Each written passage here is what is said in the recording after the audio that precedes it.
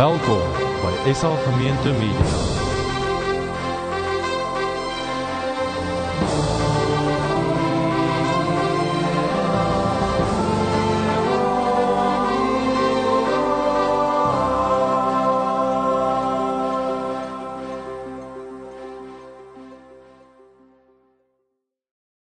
Ons het die laaste paar weke so ietsie geraak aan die 10 gebooie, taamlik oorsigtelik. Die feit dat God sy stetoskoop druk op die aarde en hy sê, wat is die probleem met hierdie wêreld? En is baie duidelik uit die Bybel uit. God noem dit iets wat 'n woord wat die wêreld haat, God noem dit sonde. Meeste ouens sal saamstem, daar's 'n probleem in die wêreld. Maar baie min mense hou van God se diagnose. Ons het na die 10 gebooie gekyk, en nou wil ek dalk net vir julle vra, as julle so gou in groepe van 4 na mekaar toe draai, maak seker, almal ken die ander se name, en dan gesels gou onder mekaar, kyk gou na die ander ouens wat hier rondom jou sit in die gebou. Wat dink jy, watter een van die gebooie is die ene waarmee hulle die minste moeilikheid het, die een wat hulle die minste oortree, as jy so kyk na die soort van mense wat daar rondom jou sit. So gou na mekaar toe, min of meer 4, en watter een van die gebooie is die ene wat ons die maklikste vir ons 'n tik kan gee, vir daar is nie 'n probleem nie.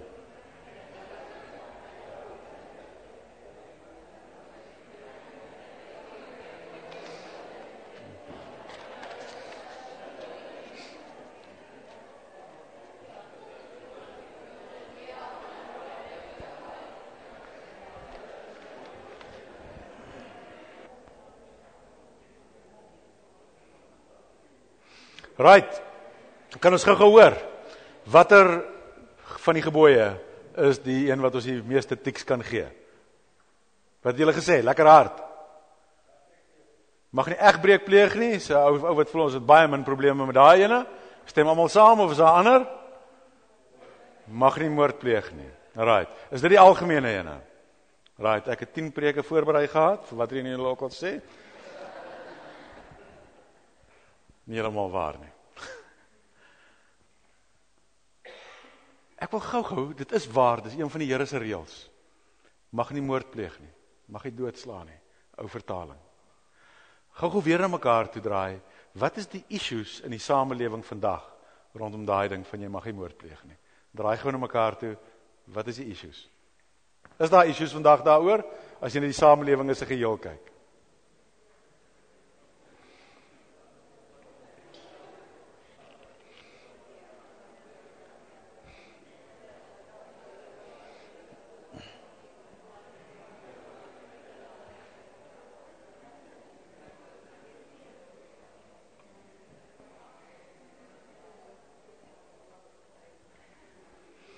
Goed, ek neem julle aan, julle het vir ons die oplossings. Wat is die issues in die samelewing vandag? Sê gou? Is daar enige issues rondom die ding van moord of doodmaak of enigiets?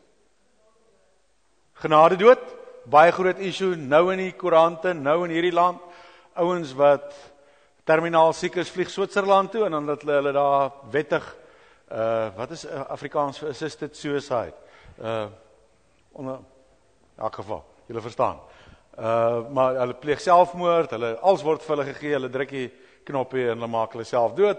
En as ouens wat sê, maar ek het 'n reg om in Brittanje dood te gaan.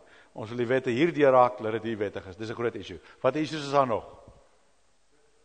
Doodstraf? Nog? Abortus? Nog? Oorlog? Goed.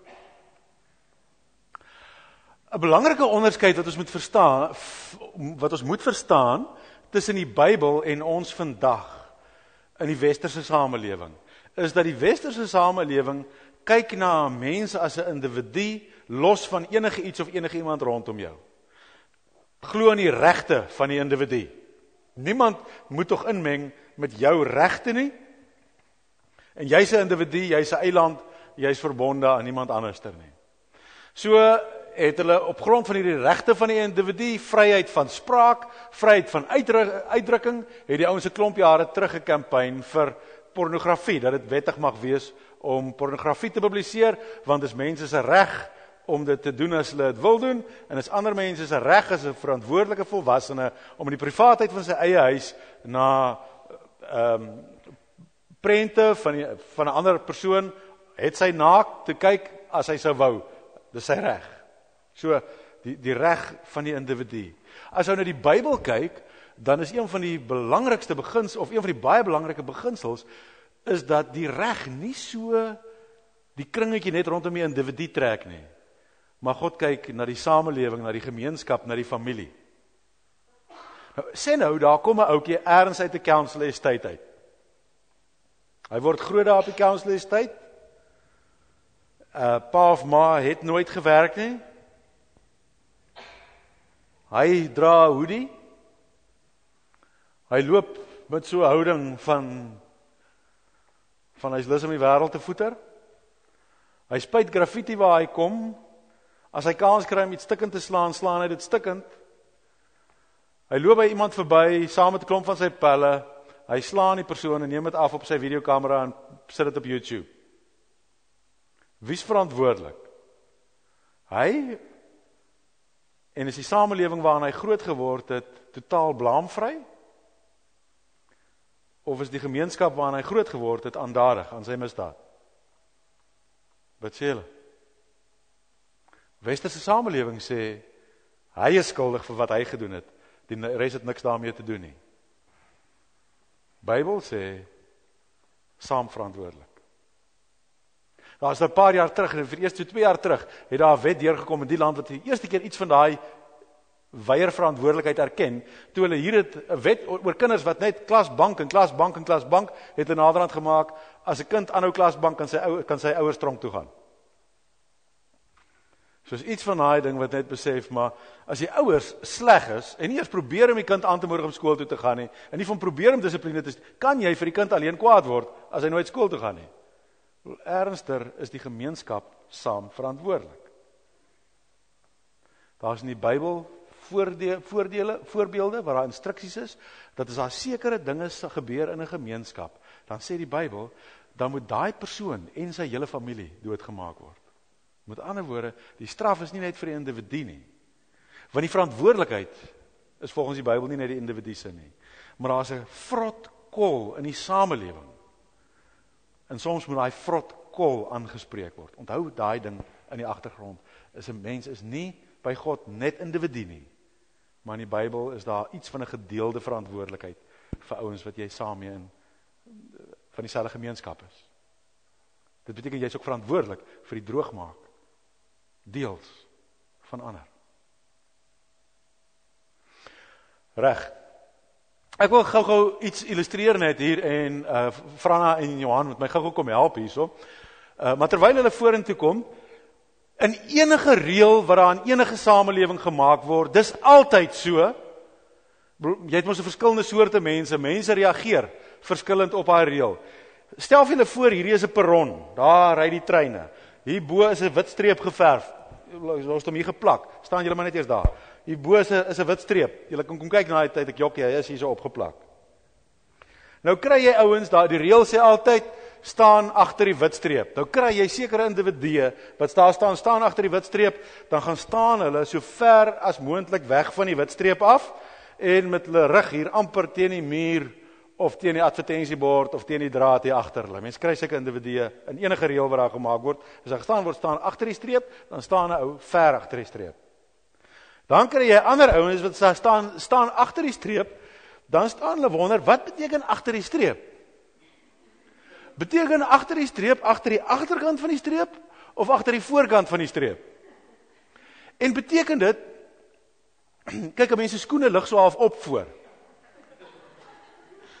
Beteken dit jou skoene moet, as jy van bo af afkyk, al raak dit nie aan die streep nie, moet net gelyk wees met die streep, of is dit right, is dit oorhang, maar nie raak aan die streep nie? In enige reël, wat jy op enige plek maak, gaan daar ouens wees wat dit gaan doen, wat nitpiek oor die detail. Van, is dit nou so, of is dit nou so, of is dit nou so?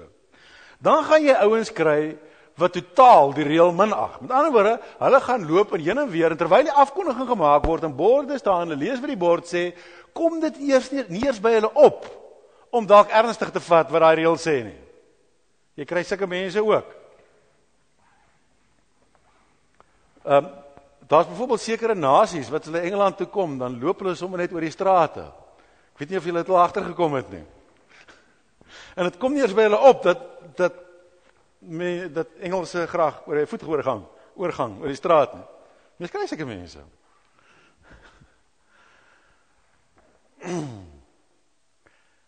Dan kry jy ouens, wat nou soos die twee is. Johan en Frana, die lyn sê, hier is die streep, voete agter die lyn. Nou kom maak hulle, doen hulle dit.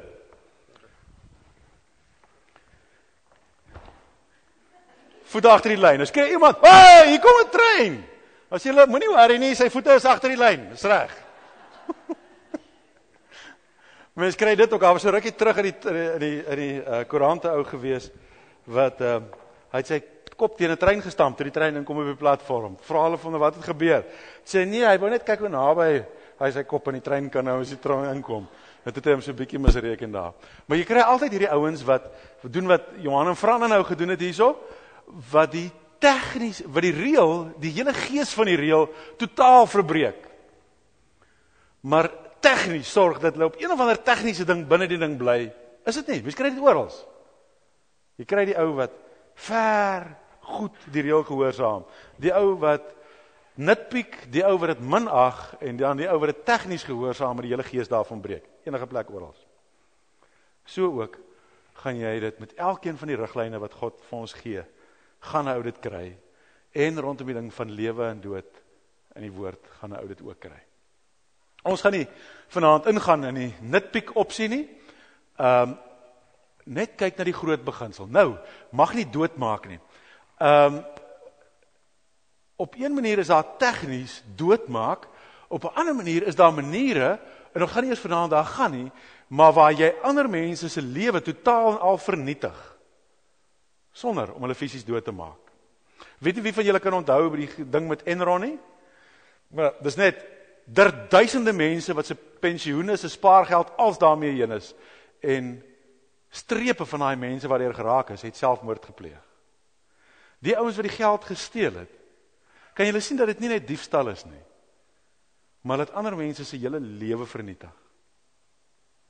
Hulle daai mens oor die afgrond gestoot, hoewel nie fisies nie, maar het hulle aandadig gewees aan mense se dood.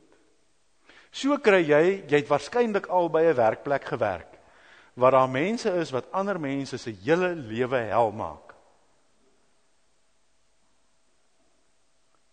So erg, dat hulle na selfmoord toe sou kon dryf. Ongeag of daai persoon na selfmoord toe dryf of nie, daar's mense wat lewens vernietig, sonder dat hulle ooit 'n misdaad pleeg, wat as moord of manslag kan deurgaan. As 'n ou self jou lewe moet ondersoek, is daar waarskynlik baie min van ons, wat al oor moord en manslag in 'n hof sou kon staan. Maar dalk is ons, die mense wat ander mense se hele lewe vernietig. En dan is dit iets wat 'n ou voor die Here moet gaan regmaak. Voor ons nou verder gaan, wil ek kyk na Jesaja. Jesaja 6 gee vir ons 'n ongelooflike goeie voorbeeld vir hoe hanteer 'n ou hierdie hele ding wanneer daar sonde in 'n samelewing is. Ek lees ons Jesaja 6 van die eerste vers af. In die jaar van koning Osia se dood het ek die Here gesien. Dis Jesaja wat hier skryf. Hy het op 'n baie, net die storie vooraf, Jesaja was 'n leviet wat op tempeldiens was. En terwyl hy daar aan die tempel aan die werkskaf was, om een of ander iets voor te berei of reg te maak, het die Here op 'n ongelooflike manier in hom verskyn. En dit is wat hy hier beskryf. In die jaar van koning Osia se dood het ek die Here gesien. Hy het op 'n baie hoë troon gesit en die onderste van sy kleed het die tempel gevul. Met ander woorde, die Jode het altyd gedink God woon in sy tempel. Jesaja sê nee, toe ek hom sien, toe die onderste randjie van sy soem, van sy kleed, het die hele tempel vol gemaak. By hom was daar serafs. Die Bybel praat van engele, dan gebruik hy ook term van gerubs en serafs. Serafs is 'n engel taamlik in mensevorm. Hy beskryf hier dat elkeen 6 vlerke gehad, maar op ander plekke word dit vir ons duidelik, dis engele wat daar regtig 'n ligglans vanaf uitstraal. So, by hom was daar serafs om hom te dien. Elkeen het 6 vlerke gehad. Met 2 het hy sy gesig bedek, met 2 het hy sy voete bedek, en met 2 het hy gevlieg. Die serafs het mekaar telkens toegeroep, heilig, heilig, heilig is die Here die Almagtige. Die hele aarde is vol van sy magtige teenwoordigheid. Hulle het so hard geroep, dat die deure in hulle kusyne gerammel het, en die tempel vol rook geword het. Toe het ek uitgeroep, dis klaar met my, ek is verlore. Elke woord oor my lippe is onrein, en ek woon onder 'n volk, van wie elke woord onrein is. En nou het ek die koning gesien, die Here, die Almagtige. Een van die serafs het toe 'n gloeiende kool en 'n tang van die altaar afgevat en na my toe gevlieg, en hy het my mond aangeraak met die kool en gesê, nou dat die gloeiende kool jou lippe aangeraak het, is jou oortredinge vergewe, jou sonde versoen. Toe het ek die Here hoor vra, wie kan ek stuur? Wie sal ons boodskapper wees? En hy het geantwoord, en ek het geantwoord, hier is ek, stuur my. So, toe Jesaja daar in die tempel is, en God verskyn aan hom, wat is die eerste iets waarvan Jesaja bewus word? Toe God instap, toe God homself openbaar, is Jesaja oorweldigend bewus van sy eie sonde, en van sy volk se sonde. Sy gemeenskap se sonde. En die een sonde wat God vir hom net so duidelik oopgemaak het, is, ek is 'n mens met onrein lippe, en ek woon in 'n volk met onrein lippe. Met ander woorde, ek praat lasterlik oor die Here, disrespekvol oor die Here. Ek jok, ek beskinder, ek breek ander mense af met my mond, ek praat liefdeloos oor ander mense. Dis die een ding wat God vir hom openbaar. En my mense praat disrespekvol oor God. Hulle gebruik sy naam, en dan eer hulle hom nie. Hulle jok, hulle skinder, hulle breek af. So dis die een ding wat God vir hom oopmaak. En die engel kom met 'n kool, en daai tyd, die ouens nie ontsmettingsmiddels wat ons vandag gehad het nie, een van die beste maniere as iemand 'n diep wond het, was om dit te brand. En die engel kom, en hy kom met 'n gloeiende skool, en hy brand sy lippe skoon, ontsmet sy lippe. Met ander woorde, juist die ding wat die Here van hom oortuig, sê God, ek maak dit skoon. Ek maak vir jou los van die effek daarvan. En God sê, wie sal ek roep? Of wie kan ek stuur? En Jesaja sê, hier is ek, stuur my. God roep sommige mense om 'n groot verskil in die lewe te gaan maak. Daar's so baie issues in die samelewing. Het jy ook al beleef dat daar een of ander saak is, en mense wat opstaan vir hierdie saak wat nie reg is nie, en jy weet, dis reg, en dan voel jy al skuldig, omdat jy nie ook net so ywerig is soos hulle oor daai ding nie. En jy voel nog sleg daaroor, dan kom maar ander ouens met 'n ander issue verby, en dan campaign hulle vir die ding, of hulle push daarvoor, en dan, shit, ek het nog eers hierdie gedoen, en nou alweer hierdie, en dan kom maar 'n derde issue verby, en dan weet jy, maar dit is so die Here se hart, en dan voel jy so sleg daaroor, dat jy vir die res van jou ore en jou oë toehou, want anders dan gaan jy dit nie maak nie. Is daar nog ouens wat dit al beleef het?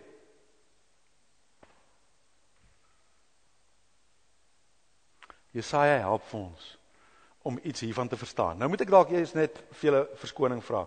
Toe ek nou voorberei vir die preek en ek bid daaroor, het ek in my hart oortuig gevoel, ek moet vanaand die diens op 'n taamlik onordelike manier doen. En nou weet ek as van julle wat net hou daarvan as dinge baie ordelik gaan. Nou vra ek julle toestemming. Moet ek dit maak, moet ons dit doen op die onordelike manier soos wat ek oortuig van was, of moet ons dit eerder ordelik doen? Help gou. Wie stem vir ordelik? Wie stem vir onordelik? Right, onordelik. Goed, al die manne, gou in die middelry.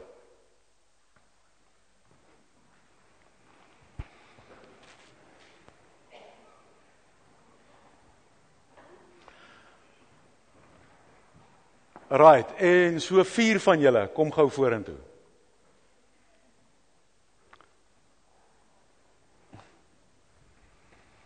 Right. Mani, kom ons kry nog 'n ou vorentoe.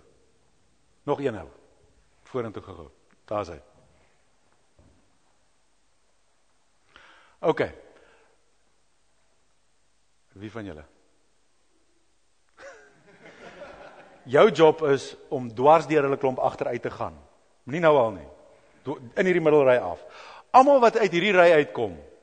Julle nie een van julle mag jou voete meer as 30 cm na kant toe beweeg nie. Jy staan daar waar jy min of meer staan. Jy mag net so klein bietjie beweeg, maar nie eintlik nie. Almal wat uit daai ry uitkom, julle moet dit vir hom so moeilik as moontlik maak om agteruit te kom. Julle ouens wat van die kant af kom, jy mag net heen en weer beweeg. Jy mag nie vorentoe en agtertoe beweeg nie. Julle moet daaraan werk om dit so maklik as moontlik te maak vir hom. Doen wat dit ook al vra, moenie vrouens laat seer kry en so aan nie. Maar wat dit ook al vra om dit vir hom so maklik as moontlik te maak. Julle 4 ouens, julle gaan saam met hom deur. Voor hom agterkom, julle sorg dat hy aan die ander kant uitkom. Goed, doen dit vir ons.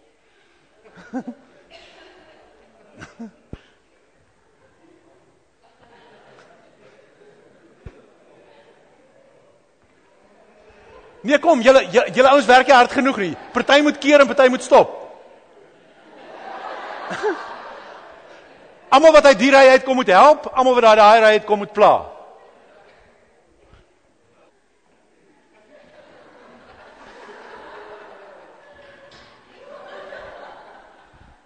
Johan, uit wat ry uitkom jy? Uit daai ry uit. Okay, right. To go. Die ouens wat moet help, mag jy ander ouens help vashou, enigiets, maar julle moet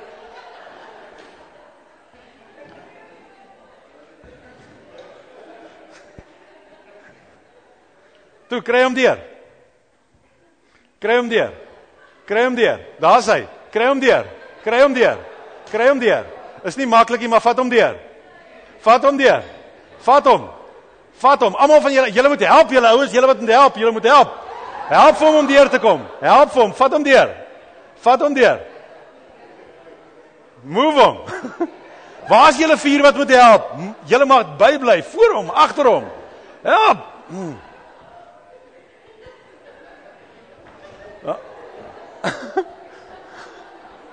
Help vir hom. Kom nou.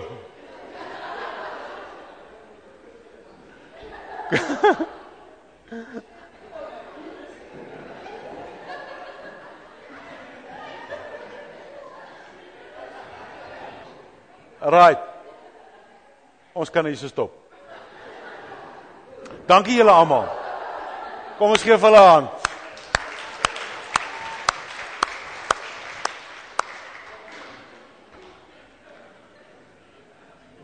Is almal alright? Pasaangeers, brille, alles reg. Baie dankie julle almal. Goed, die beginsel is, daar sommige ouens vir wie God roep, om al die pad te gaan met 'n ding. Die champion te wees vir 'n ding. 'n Ding wat verkeerd is in hierdie wêreld, en hy moet opstaan en hy spreek dit aan. Rondom slawerny was dit William Wilberforce. Rondom elke groot issue is daar individue vir wie God roep en hy sê staan op. Daar's individue vir wie hy oproep en sê ondersteun, stap saam, gaan gee alles om hierdie saak te help deurvoer. Maak nie saak hoeveel weerstand daar in die wêreld kom nie. Gaan daardeur. Vir die res van ons sê God dit wat die opdrag van al hierdie manne was. Gee 'n hupstoot wanneer dit by jou verbykom. Gee 'n hupstoot wanneer dit by jou verbykom. Moenie in die pad staan nie. Dit wat julle ouens gedoen het nie. Moenie in die pad staan nie. Gee 'n geweldige hupstoot wanneer die ding by jou verbykom. Dit is nie dieselfde as los alles waarmee jy besig is en gaan met jou volle lewe hier agteraan nie. Gee 'n hupstoot. Dit beteken nou hoef nie skuldig te voel oor daar honderde goeie sake in die lewe is en jy kan nie jou lewe vir al 100 gee nie. Jesaja was in die teenwoordigheid van die Here, toe God aan hom verskyn het, en God vir hom gewys het wat die saak is, waarvoor hy sy alles moet gee, waarvoor hy moet uitgaan in die gemeenskap, en hy moet gaan praat. Daar's te veel geleenthede wat verbykom, wanneer ons 'n hupstoot moes gegee het, wanneer ons nie die hupstoot gee nie, en soms selfs in die pad staan. Rondom aborsie, die hele ding rondom genadedood, die ding rondom genadedood is nou op daai punt, dat die wette gaan een kant toe of ander kant toe gaan. Net goue ding, ek het nou verskillende getalle gekry toe ek probeer opsoek hoeveel aborsies in hierdie land per jaar. Die getalle wat ek gekry het, wissel tussen 20.000 en 164.000, ek weet nie wat er van hulle is akkuraat nie. Julle kan my dalk later help met die akkurate syfers. Maar dis duisende. Dink julle die tyd toe aborsie, toe ouens kampanje het vir aborsie, het hulle ooit in gedagte gehad, dat daar letterlik honderde duisende aborsies in die westerse wêreld elke jaar gaan wees? Of het hulle gedink aan, hier's nou 'n triekie geval hier, en mens kan dit so verstaan in daai triekie geval daar, en daar maak hulle met 'n kampanje dit net oop, en die oomblik dat dit oop is, 2 generasies later, is dit normale praktyk soos kougom koop. Mense dink nie eers daaroor nie. Nou maak 'n ou genadedood oop. En in die begin gaan dit hierdie terminaal sieke persoon en daai terminaal siek een wees, en enige iemand wat iemand liefhet, wat verskriklik ly, kan simpatie hê met hoekom 'n ou daai moontlikheid wil oopmaak. Maar wat gebeur 2 generasies later, wanneer mense heeltemal gedesensiteer is oor hierdie issue? Dan elke keer as kleinkinders by oupa en ouma kom kuier, dan begin hulle vra, maar het jy al gedink aan wanneer dit nou tyd is om maar daar by die kliniek die draai te gaan? Sien jy? Of selfs die dokter verpleeg. Wanneer is dit nou tyd?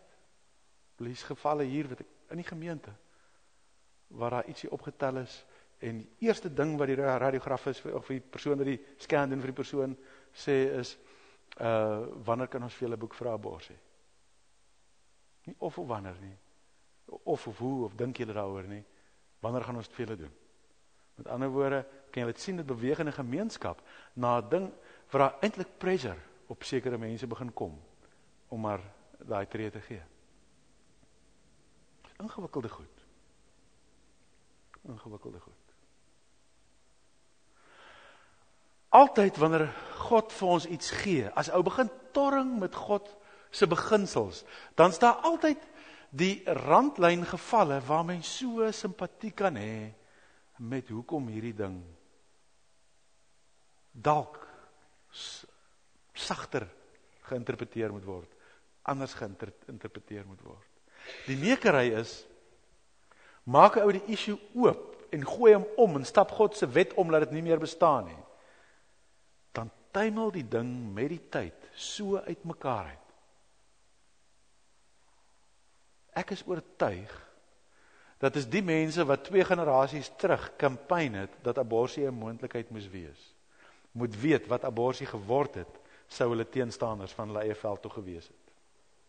Ek is oortuig dat die mense wat 2 generasies kampanje het, dat 'n absolute verbod op die publikasie van enige naakfotografie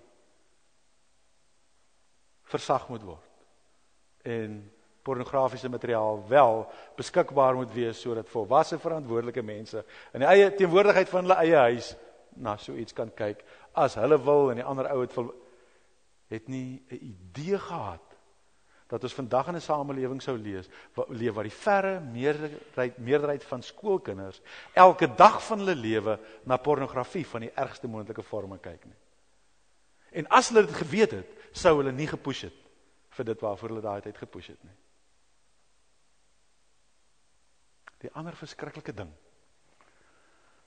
is dat wie van ek of jy lê nagte wakker omdat honderde duisende kinders geaborteer word. Dat skoolkinders gegooi word met pornografie van die ergste vorm. Lê ons wakker daaroor, ja of nee? Ons lê nie wakker daaroor nie, ek ook nie. Want ons het blind geword vir die sondes van ons samelewing. Ek sê dit nie om te raas nie, glad nie, want ek raas ek ewe hard in myself. Al wat die woord vir ons sê, is ons in God se teenwoordigheid gaan inkom. Gaan hy vir ons bewus maak van die sondes van ons samelewing. En hy gaan vir ons bewus maak van ons eie sondes. En dan gaan ons eie sondes voor die Here moet bely, maar ons gaan ons samelewing se sondes ook voor die Here moet bely. Nie met 'n beskuldigende met 'n vinger staan en skreeu op die samelewing nie, maar self aanspreeklik voel vir die sondes van my samelewing. Op my knieë vir die Here bely hoeveel moord daar in Suid-Afrika is. Hoeveel aborsies daar in die hele wêreld is. Hoeveel pornografie rondvlieg op die internet en van drukpers af en oor televisiekanale uitgesaai word. Ons stikkend wees by die Here oor ons sonde.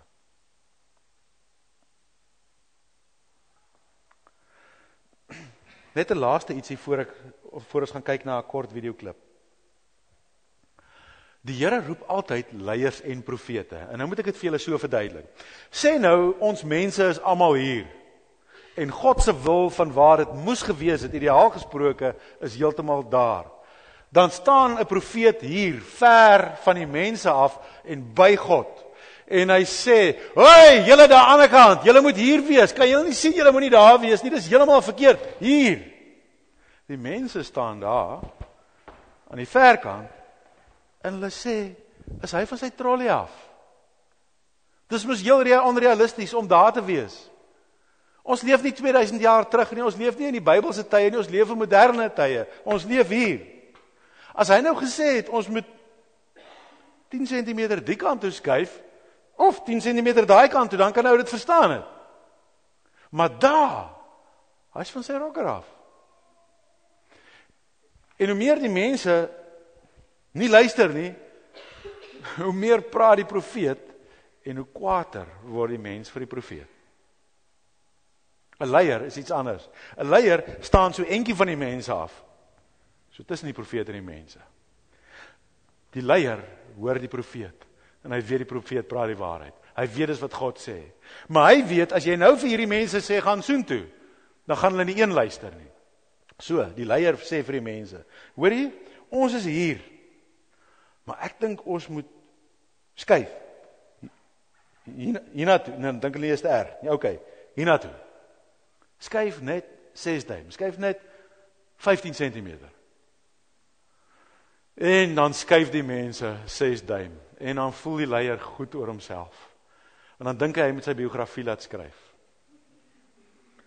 En dan hoor hy die profeet skreeu, nie 6 duim nie, 6 kilometer. En dan weet hy, sy werk is nie klaar nie. Kom ons skuif nog 6 duim. En hy skuif die mense aan.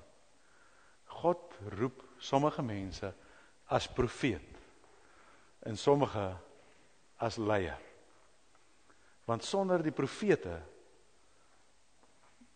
gaan die leier nie raak sien waantoe om die mense te lei nie.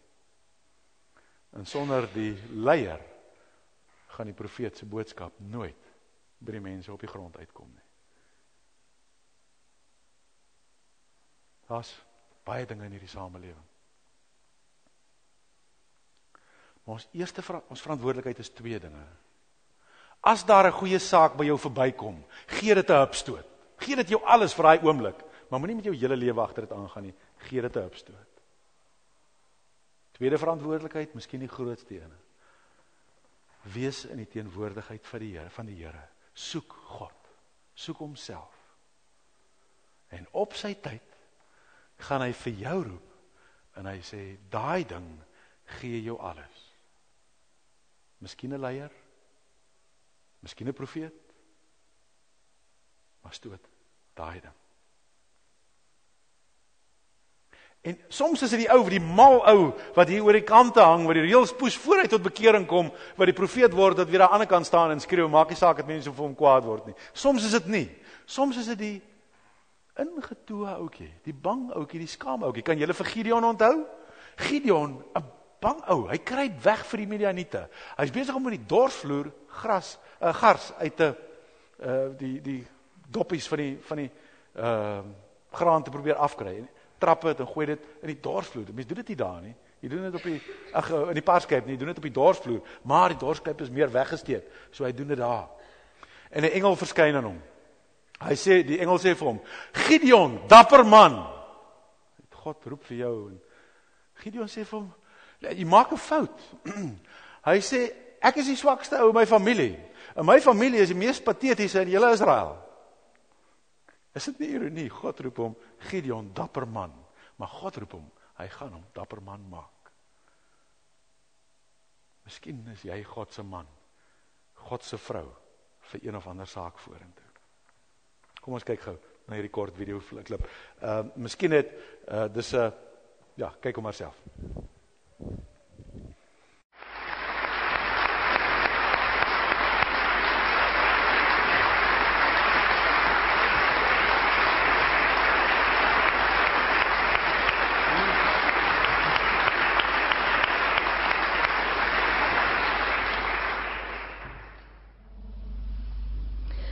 I'm adopted, and my biological mother was 17, and so was my biological father.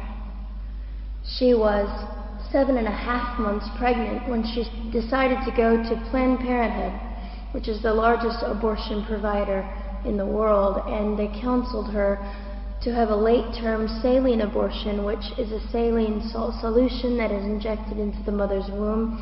The baby gulps that solution, it burns the baby inside and out, and then she's to deliver a dead baby within 24 hours. And to everyone's great shock and surprise, I didn't arrive dead but alive on April the 6th, 1977 in a Los Angeles County abortion clinic.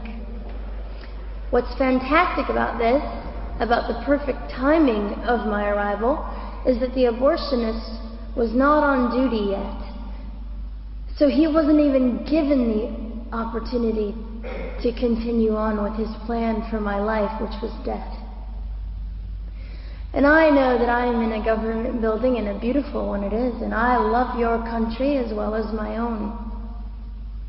But I know in the age that we live in, it is not at all politically correct to say the name of Jesus Christ in places like this. To bring him into these sorts of meetings because his name can make people so terribly uncomfortable. But I didn't survive so I could make everyone comfortable.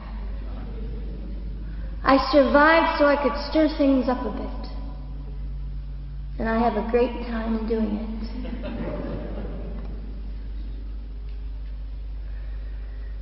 And so I was delivered alive, as I've already said, after 18 hours. I should be blind, I should be burned, I should be dead. And yet I'm not. You know what is fantastic vindication is the fact that the abortionist had to sign my birth certificate. So I know who he is. And it also says, for any skeptic listening, on my medical records, born during saline abortion. Ha! They didn't win. I've done some research on the man that performed the abortion on me. And his clinics are the largest chain of clinics in the United States of America, and they gross $70 million a year. I read a quote from him at some point several years ago, and he said, "I have aborted over 1 million babies, and I consider it my passion." I tell you these things because, listen, ladies and gentlemen, We are in an interesting battle, whether we realize it or not, in this world. It is a battle between life and death. What side are you on?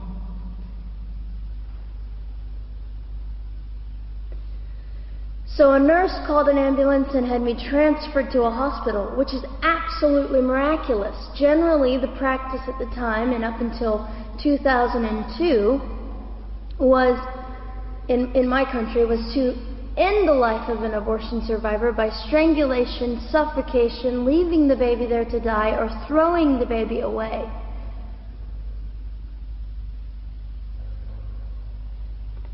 But on August the 5th, 2002, my extraordinary President Bush signed into law the Born Alive Infants Protection Act to prevent that from occurring anymore. You see, we're playing for keeps. We're playing I'm hoping to be hated by the time that I die so that I can feel God about me and understand what it was to be hated. He was hated. Christ was hated. And not that I look forward to being hated, but I know along my journey, I know I'm already hated because I declare life. I say, you didn't get me. The silent Holocaust didn't win over me. And my mission, ladies and gentlemen, among many things, is this: to infuse humanity into a debate that we have just compartmentalized and set on a shelf and said it is an issue. We have removed our emotions. We are becoming harder.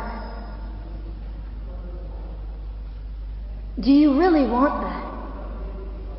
How much are you willing to take, and how much are you willing to risk to speak the truth in love and graciousness and stand up and at least be willing to be hated? Or at the end of the day, is it all about you or me? And so, after that, I was placed in an emergency foster care home where they decided they didn't like me very well, and as I'm fond of saying, I don't know how you could not adore me right from the start. What is wrong with these people? But they didn't. You see, I've been hated since conception by so many, and loved by so many more, but most especially by God. I'm His girl. You don't mess with God's girl. I got a sign on my forehead that says, you better be nice to me because my Father runs the world. So after I was placed in the mean home, I was taken out of the mean home and placed into another home, a beautiful home, Penny's home. And she said by this time I was 17 months old, 32 pounds of dead weight, and diagnosed with what I considered to be the gift of cerebral palsy, which was caused directly by the lack of oxygen to my brain while I was trying to survive. Now I am just compelled to say this. If abortion is merely about women's rights, ladies and gentlemen, then what were mine? There was not a radical feminist standing up and yelling about how my rights were being violated that day. In fact, my life was being snuffed out in the name of women's rights. And ladies and gentlemen, I would not have cerebral palsy had I not survived all of this. So when I hear the appalling, disgusting argument that we should have abortions because the child just might be disabled, the horror that fills my heart. Ladies and gentlemen, there are things that you will only be able to learn by the weakest among us. And when you snuff them out, you are the one that loses. The Lord looks after them, but you are the one that will suffer forever. And what arrogance, what absolute arrogance, and it has been an argument for so long in this human place that we live, that the stronger should dominate the weaker, should determine who lives or dies. The arrogance of that, don't you realize that you cannot make your own heart beat? Don't you realize that all the power that you think you possess, you really possess none of it? It is the mercy of God that sustains you, even when you hate Him.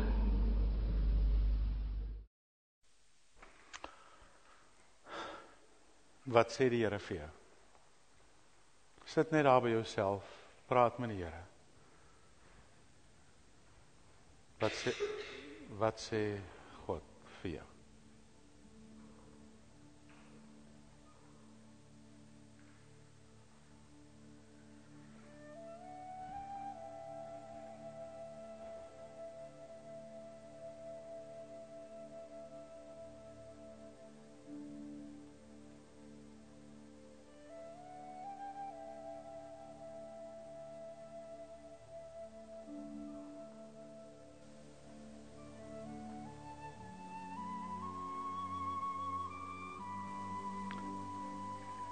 Die al beleef wat het is om in die teenwoordigheid van die Here te wees.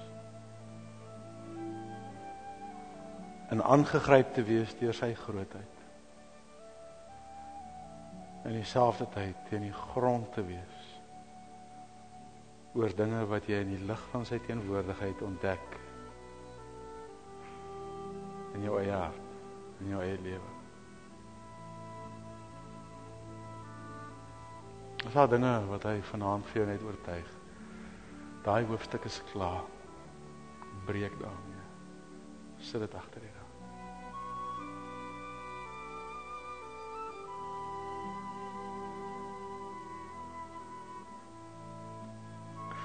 Is daar goeders wat jy probeer wegsteek ergens in 'n kamer.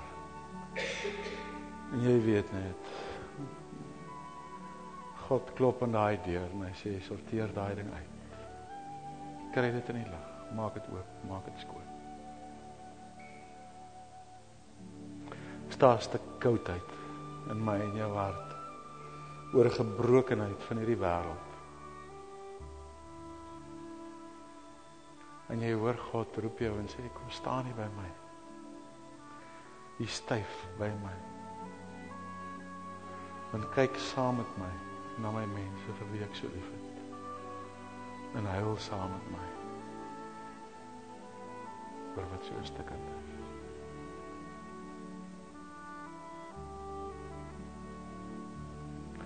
Daar geleenthede wat ek of jy die ou moes wees wat 'n hupstoot net vir iemand gegee het. Net 'n hupstoot moes gegee het.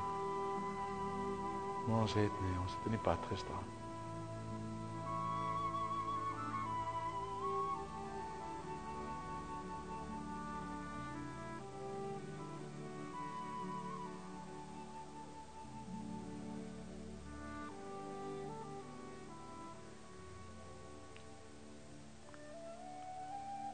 Al wat ons kan doen, ek en jy, is om jy hupstote te gee waar jy hupstote nodig is, waarin dit by ons verbykom. Dit moet ons doen. Ons moet God soek. Ons moet hom soek. Ons moet sy teenwoordigheid soek. Ons moet by hom wees. Jesaja was in die tempel toe God aan hom verskyn het. God se teenwoordigheid soek.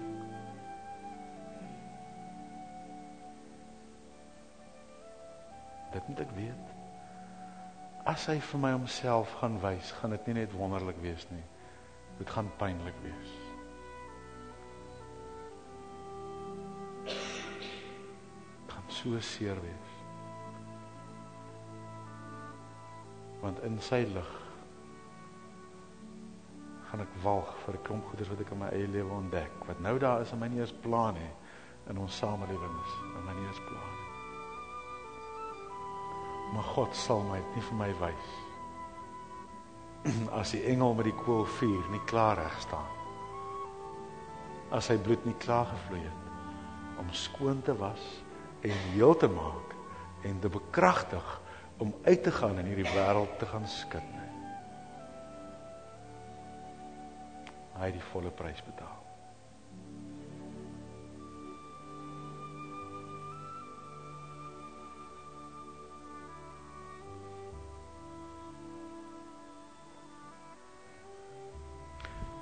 In die begin van die aand gevra, watter een van die 10 gebooie het ons die minste skuld aan?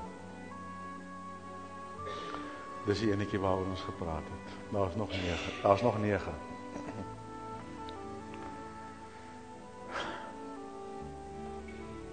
Die Here se genade is, hy maak dit eers vir ons oop as ons in sy teenwoordigheid is. As hy reg staan om skoon te was en nie te maak en te bekragtig. God roep ons tot 'n totaal nuwe vlak van stap saam met hom. Is jy reg daarvoor?